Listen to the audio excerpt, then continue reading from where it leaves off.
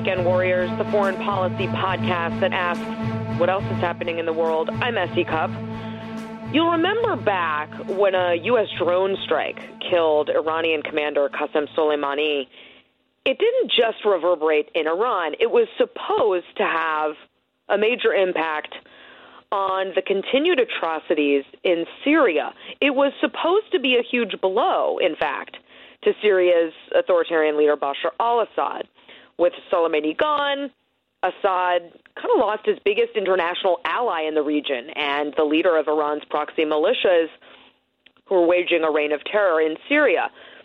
Well, this week, 8 international aid agencies made an urgent call for an immediate ceasefire amidst, a humanitarian catastrophe as a Russian-backed Syrian government offensive aimed at the country's last rebel-held stronghold in northwest Syria has forced more than 500,000 people to flee their homes since December. 80% of them are women and children. Now, this is just, sadly, a blip on the total refugee crisis in Syria.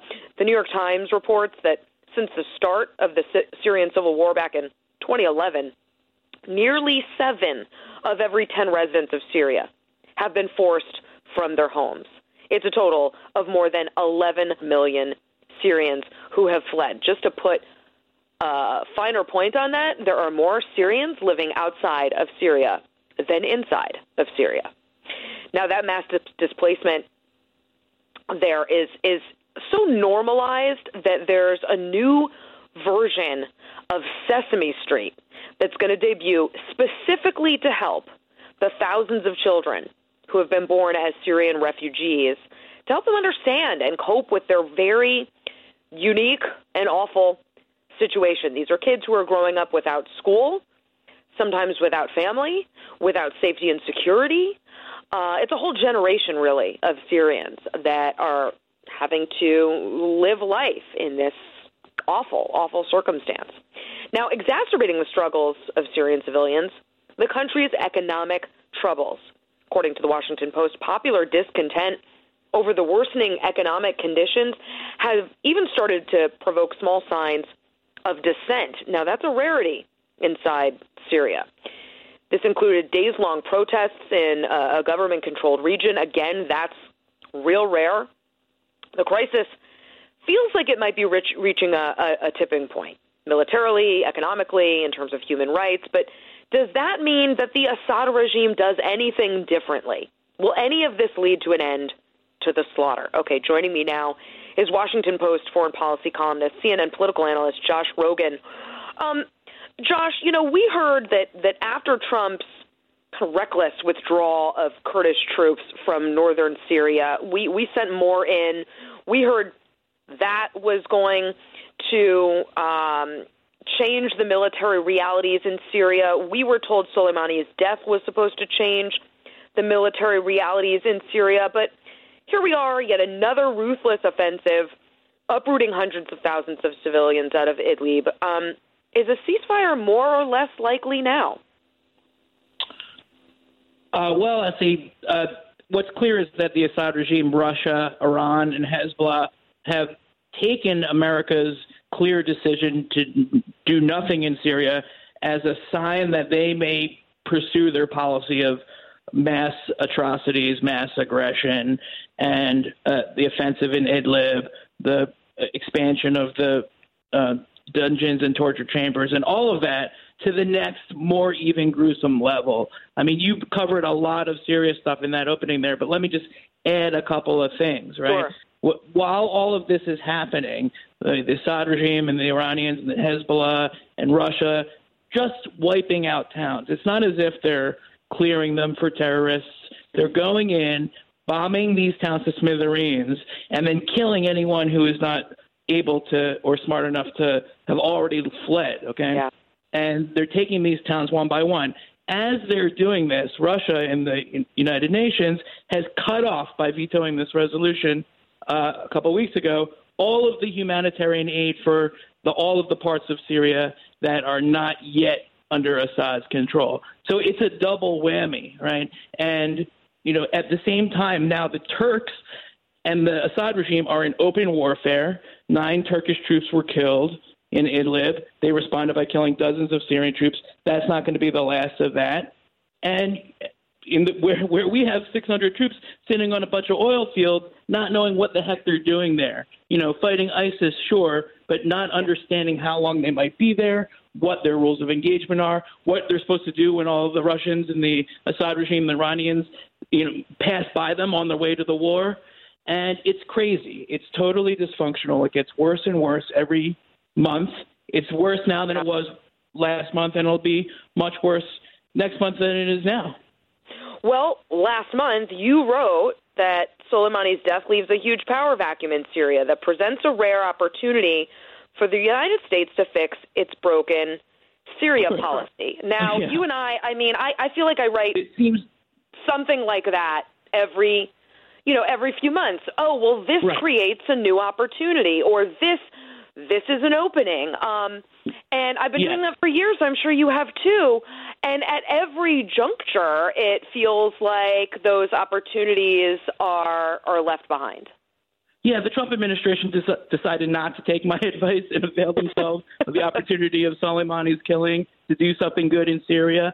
I wasn't hopeful that they would, but the bottom line is that there are vulnerabilities, there are pressures, there are things we could do. Now, what you'll see in a debate, or mostly to the extent that Trump talks about this, is he'll say, "Well, we're not going to go in with 100,000 troops. That's crazy. So there's nothing we can do. It was Obama's fault anyway, and let's just let the Russians and the Turks and the Iranians fight it out, kill each other, and Allah will sort it out." That's typically what you hear from the president. That's his attitude. He thinks that Syria is sand and death.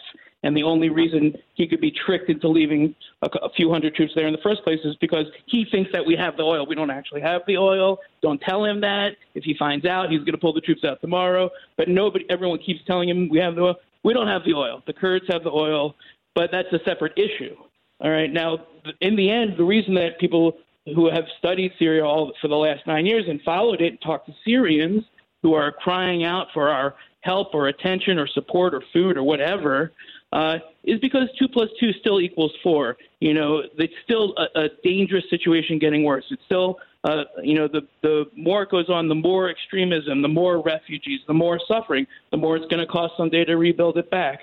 Yeah. And so the calculation of we can just leave and not worry about it was never true, and that's becoming more and more obvious every day, but we don't have the political will to do anything about it. And in that vacuum, bad actors are filling it with death and destruction and horribleness, the likes of which we haven't seen in the modern era. Well, you mentioned political will, and I think you're obviously right. And it's frustrating to me because, I've talked to members of Congress on both sides of the aisle, from, Adam Kinzinger on the right to Brendan Boyle on the left.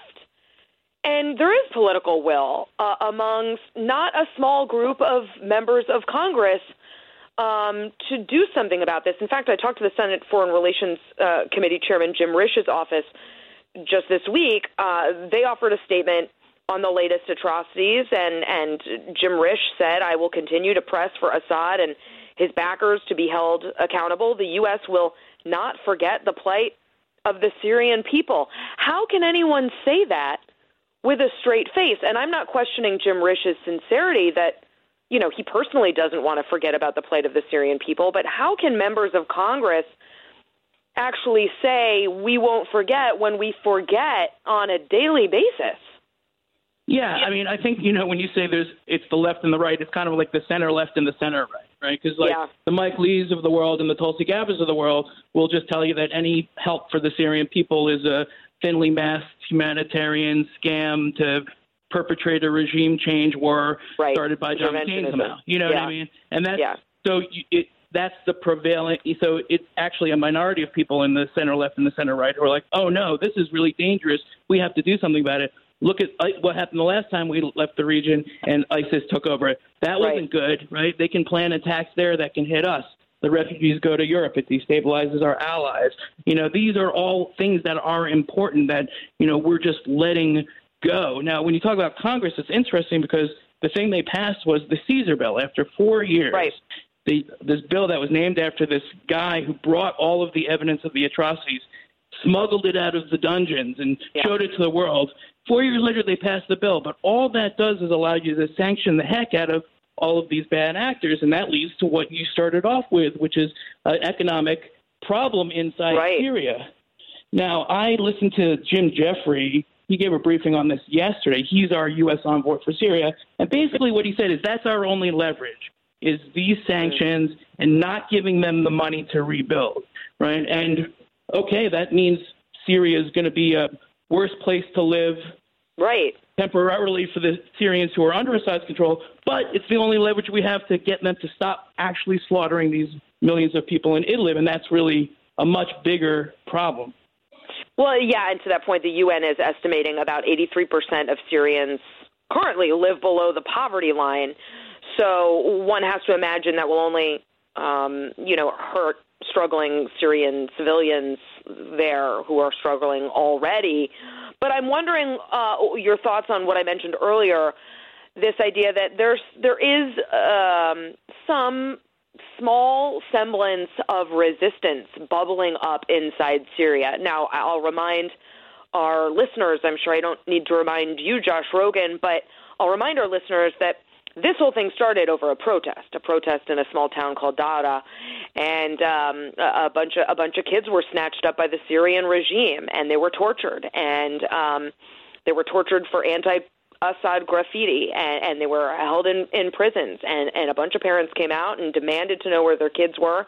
There were protests. That is what sparked this Syrian war that has been going on since 2011.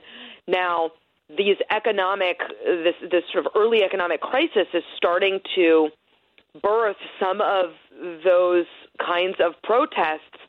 Do you worry that will be bad for Syria, or does that the people of Syria, or does that give you hope that maybe the people can help turn this tide? Listen, the way I look at it is if it's bad for Assad, it's good for the Syrian people, okay? Because he is the one that is literally torturing them and killing them by the hundreds every day, all day long. And, if he's facing pressure from his own people because his actions have caused them to have less, then that's good. That's the point of the sanctions, okay? And whatever suffering there is in Damascus, what's going on in Idlib now, to be clear, is a mass atrocity before our eyes. Yeah. And these are not just 4 million random people. These are the people who were shoved into Idlib by the Assad regime in Russia because they were fleeing another mass atrocity wherever they came from in the first place.